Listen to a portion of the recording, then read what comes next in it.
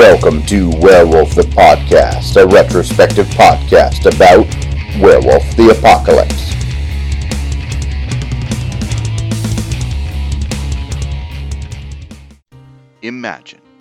Imagine Atlantic City.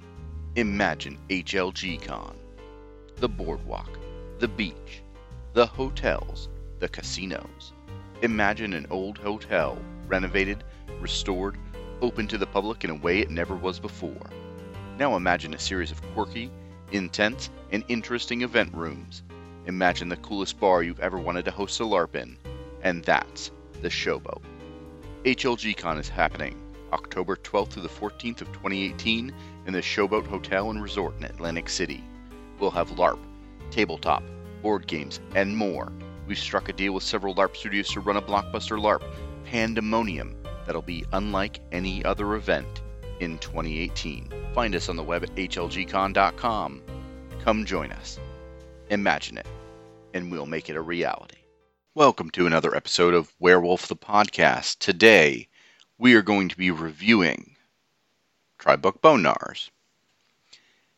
And Tribook Bonars is probably one of my favorite tribe books. Actually, all of the tribe books are really good. I enjoy them. So we'll say that it's my favorite for this episode and then move on to other things. Before I dive into the book itself, though, I want to talk a little bit about HLG Con, which is coming up in October 12th through the 14th. You can go to www.hlgcon.com and purchase your tickets. It's in Atlantic City, and it's going to be a lot of fun. And if you like to LARP, or if you like to do tabletop or board games, we want you to come and hang out with us and play. So, Bonars Tribe Book. Bonars Tribe Book. There, I got it out the second time. It was written mostly by Sam Chupp, and it was initially published in 1994, developed by Bill Bridges. Everything at the moment during this edition was developed by him. It was edited by Robert Hatch. Art director was Richard Thomas. The cover art was by John Bridges. Art inside is by Jeff Rebner, Brian Wackwitz, Joshua Gabriel Timbrook, and the logo and back cover design was by Michelle Prowler. And we'll start off by saying that this is the same size as the Black Furies book, so about 60 pages, and the introductory comic tells you pretty much all you need to know about the Bonars. It doesn't. Don't let me say that and get away with it. But it does tell you something about a sense of trying to get back at societal deprivations, which is at the core of some of what the Bonars are about. Now, I know in the last episode I talked a lot about feminism and its interaction with Garou society. Well, in this episode I'm going to talk about poverty, and I'm going to talk about income inequality. And if those are things that give you the heebie-jeebies, maybe this isn't the episode for you. But honestly, all of the tribes in some way deal with issues that are fraught, complicated, and difficult for some folks to engage in. There are, in essence, three major tribes that live with, around, and within humanity's scope. And they are, in no particular order, the Glasswalkers, who live within humanity's upper echelon of technology and interest, and have the largest connection to the Weaver. The second being the children of Gaia, who see humanity as a group, as something they should be shepherding and helping to re-wild, if you'll accept that term, and become fully connected with humanity in a way that is helpful and strengthens them. And the Bonars are the werewolves that live on the bottom rung of human society. They're barely connected with humanity so much as living within the confines of humanity's slums, humanity's deconstructed elements. It's almost like they are the wild encroaching in on the space that the human condition lives near or on. And the Bonars are a tribe that follows Rat. And if you conceptualize Rat as a totem of several layers, but one in particular being disease, the second being a sense of survival in places that it's almost surprising that humans exist within. And then you'll really understand who and what the Bonars are. They are a tribe that lives within the worst spaces that humanity has because they're acting within Gaia's role as almost like the cracks in the cement. They are the weeds breaking through and bringing the wild into the center of a world that would not otherwise have it. And the Bonars are also they're kind of seen as the omegas of the werewolf nation, but that's not really accurate. They're not just the kick dogs and the scapegoats. They are the werewolves that exist in places where others can't be. If you look at it from a Japanese perspective, more of like a medieval Japanese perspective, where the samurai are the upper echelon, the nobility of society, and the ninja are connected to the criminal element, but insofar that the samurai class would interact with people lower on the social rung to get things done that they couldn't do themselves socially, within a socially acceptable framework. And oftentimes, that's who the Bonar are. They're the werewolves that care about people in a sense that they will steal from the rich. We'll get into the hood in a minute, but they will literally steal from the rich and give to the poor, but not necessarily sustain the poor to no longer be poor, because they don't really care about that sense of social mobility, because they know that someone always, and this is, I know, a broad overstatement, and it speaks to a capitalist sort of mentality, but there's always going to be someone on the bottom dregs of society, and they revel within that space. Bonars are also in some ways connected with a sense of a drive for liberty, of humanity and for themselves, and a breakdown of the social hierarchy. So if you see the Bonars, you can see the Bonars as lots of different layers, but you could see them as the ultimate desire to overthrow the capitalist system, i.e. the Garou nation, and by deconstructing these feudalistic societal expectations to have a more level playing field and to represent maybe a better united front without the creation of all these non-wolf-based social hierarchies that the Garou nation has created. The Garou nation likes to state that they come from wolf culture, but really they come from human misinterpretation of wolf culture. And the Bonars are at its base breaking away from that mentality. They're fighting against it. They're trying to bring it down. And that's why you'll see a lot of Bonars are from the United States at this point. Most of the tribe left Europe, left some of North Africa where they might have been before, and they came to the United States, Canada, and the rest of the Americas, and that's where they've been becoming one of the larger tribes that is out there. And they have a lot of connections to those different layers. Their place in society is also one where, because they live right in the cesspools of human existence, they may interact with the Ratkin, and their connection to Rat makes it obvious that they might connect and interact with the Ratkin. And it's also potentially possible that they interact with the Nosferatu vampire clan. Now, this gets deconstructed a little bit in later editions, and it's kind of moved away from. But in this first version of the tribe book, there's a sense that, a Nosferatu, Ratkin, and the Garou can hang out and be friends with one another. And I don't think that's true. I think that retcon is good, that they eventually get rid of it, but it's there. If that was something that you wanted to lean into, you could do so, and you could have a fun group that includes members of those different tribes and vampire clans. Now, like the Black Fury book, there are various camps, and like most of these books, there are going to be various camps of Garou that are spoken of.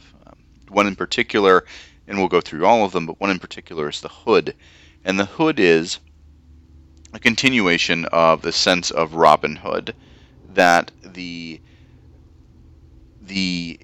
Bonars have to help humanity and have to steal from the rich to give to the people that are downtrodden and to help lift them up.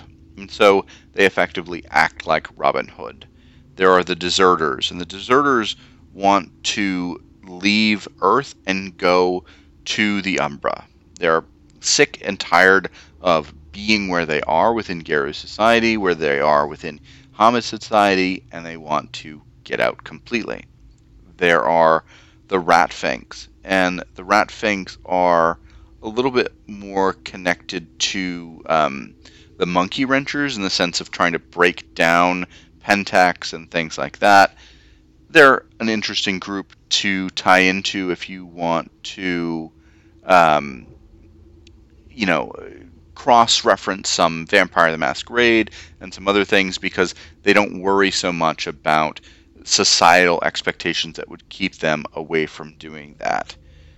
One of the more interesting, in a kind of horror sort of sense, is the Man-Eater camp, and these are Bonars that see nothing wrong with eating human meat, which goes directly against the litany. However, they've kind of leaned into it, and they don't see any problems with that. There are also the Hill Folk, and these are largely Bonars that live in the Appalachian area and have disconnected from the cities that the Bonars are known to be within, and instead are living within humanity on the edges of society. So they're still doing what Bonars do, living where they live, but living in a different element of where they live. And then in here, and we're still in chapter 2, kind of talking about these things, you learn more about Rat as a totem. You also learn about other totems that I think are really interesting for the Bonars, in particular the American Dream. The sense of, this hope and expectations that we as Americans have for a sense of liberty and justice. This is a totem that the Bonars within the Garou Nation hold to and believe in. And I think that's a really interesting totem to lean into. The same with what they call in here the soul of the city, and in later books is called city fathers and city mothers, or maybe even in earlier books. I think that was a mention in one of the other books we reviewed. But the sense then that each individual city, Chicago, New York, Philadelphia, all have a soul of that city that represents the hopes and dreams of the people within that city. It's a very mage concept coming into Werewolf the Apocalypse. And the Bonars lean into that, because the more they strengthen those totems, the more those values will actually be represented by the city as a whole. Then in this segment, you dive into the tribal understanding of the different breeds, and the Bonars don't care about Homid, Metis, Lupus, whatever. As long as you exist, you are a member of the tribe, and we will do what we can to make use of you and to engage with you. And I think that sort of sense of egalitarianism, but a sense of egalitarianism all at the bottom, is really what they speak to in each of those different those breeds. And then you learn about the moots of the Bonars, which are not, they're not high-class events. You're not going to see a bunch of Bonars go to an art museum for a moot. You're going to see them do things that are fun on a fairly base human level. And there's absolutely a benefit to sitting around a grill and just enjoying getting drunk with your people. And that's kind of the sense you get with the Bonars, that they like the simple pleasures in life. And you have their perceptions of the litany. The most interesting one for me here is submission to those of higher station. And they say this: I cannot fault their outward demeanors in this particular area. Truly, they do submit to one's rightful power. However, it is as if they do not truly respect that power and are only going through the motions of respect. They lick my boots and fawn, but when I am away, I find graffiti on the walls with my name on it. I feel that they take this part of the litany about as seriously as they do the rest of it, and that we should take steps to show them true respect for us. Now, this is written from an outsider's perspective, a Shadow Lord's perspective. The truth is, Bonars do care about some level of authority, but only so much in that, okay, I'll have to deal with these people when they're around, and when they go, I'm going to do whatever I'm going to do anyway. And the people they really respect are the people that don't leave the community, that help them, that build each other up, and they're not so worried about dealing with those who put airs on themselves and lord over those underneath them. That's not what they believe in. One of the things they do believe in, which I think is an interesting segment here, is the way of rulership. You know, if you're an elder Bonar, what sort of things do you do as a leader? And one of them is you focus on making sure everyone gets fed, which doesn't sound like a super important thing, except if you're poor and hungry, it is the most essential thing. So what Elder Bonars do is make sure that everyone gets fed, even if it's macaroni and cheese. Whatever it is, as long as people have something to live on, then that elder is doing what they should do. And the interactions that the Bonars have with the world around them is about survival and about trying to understand how to survive in every environment. And you can literally find Bonars everywhere around the world. And I think that's the sense you get from this tribe book, that Bonars exist wherever humanity exists because they can and they have to. And most of their gifts, which we're in Appendix 1 at this point, powers, most of their gifts, most of their fetishes, most of their totems, in some way touch on that element of survival and that sense of needing to get by at the belly of the worm. And at the end, you get the same sort of templated characters that you got in the other tribe books, and you will get in the tribe books moving forward. One of these, in some ways, that's my favorite, is what they call the Rust Shaman. And this is a character that has a deep spiritual connection to the world around them, and that world happens to be the trash heap, kind of homeless space that they exist within. And they're comfortable with that, and they find a spiritual essence within that. And I think if we look, we can find nature everywhere within the world. And that's kind of what the Bonars are speaking to, that Gaia is everywhere. And that maybe if we forget that Gaia is everywhere, then she dies. That's when it all comes apart. When the Geru themselves forget what it means to protect the earth wherever they happen to be at, even if that is in the middle of the city. So the Bonars, if we were to encapsulate them in a quick sort of way, I would say they are the people that live on the edges and the bottom, as it were, of society, of human society, and live there to try and protect humanity and strengthen their people. Unlike some of the other tribes, they don't have explicit ethnic connections. though there are more Bonars that are African American. There are more Bonars that are from poor Irish and Scots-Irish ancestry.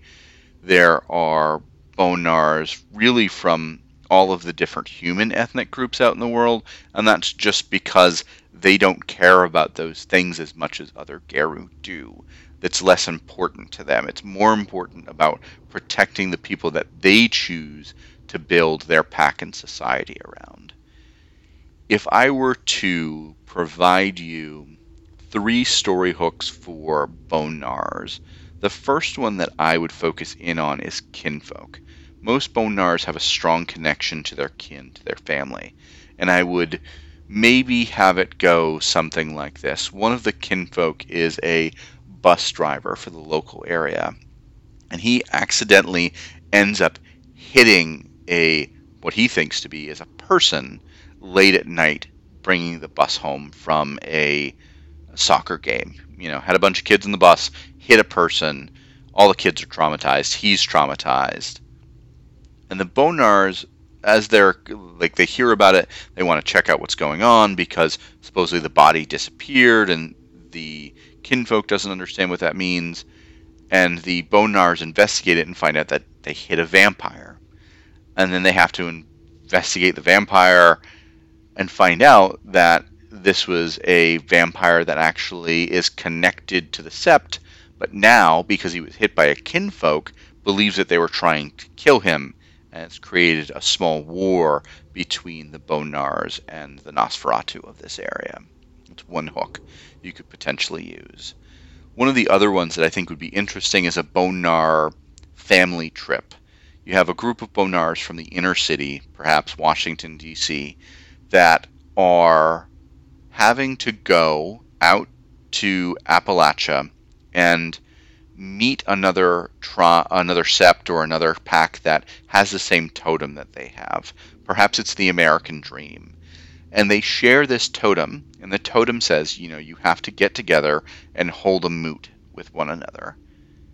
And they come from their completely drastically different cultural backgrounds, and yet have to get together, run this moot together, and that creates all these interesting tensions for them to build a story from. The last story idea or story hook I'll leave you with is about toppling the bourgeoisie in a particular space. Perhaps the Bonars of New York City. Let's not do New York City. Let's say London. The Bonars of London have to take down the Silverfangs that rule the Sept in Hyde Park. I'm just going to assume there's a Sept there, and they are attacking the Silverfangs because the second in command of the Silverfangs is corrupted by the worm. But no one within the upper echelon of the Silverfangs wants to admit that such a thing has happened. And the Bonars are the only ones that are able to see it. They are the ones that can clearly see that corruption is ongoing, and so they step up to take out the entire leadership, because they know that if they don't do so, this taint and corruption will just continue on and it will only become worse. So those are the 3 storyteller hooks that I would give you for the Bonars. There are tons more that you can create out of this tribe book. This tribe book is well done. I like Sam Chupp's work in general, and I would definitely recommend checking this tribe book out in Litany of the Tribes Volume 1, which is where we have the first 3 tribe books. So, if you have any questions, you can message me, you can send me an email, you can make a comment, because I'm happy to hear all of those different things, and I hope that all of the raging you are doing out in the world is going successfully. Hello, folks. Have you ever wished you could have an easy way to find gameplay videos and podcasts, or just media in general that deals with your favorite White Wolf role-playing games? Or have you ever wished you could find a forum to share gameplay that you have recorded, one which wouldn't be drowned out by random posts and discussion, so that your media could get the attention you want? Well, We have the answer for you in a Facebook group we run called White Wolf RPGs Gameplay and Media. The group is specifically ran with the sole intent of it being a one-stop shop for people to view or share media involving the games we all love. We take thorough steps to ensure the page does not become cluttered and is easy to traverse. We are currently over 1,000 members strong, and we are continuing to rapidly grow with new media being shared every day. Stop on by. We hope to see you there.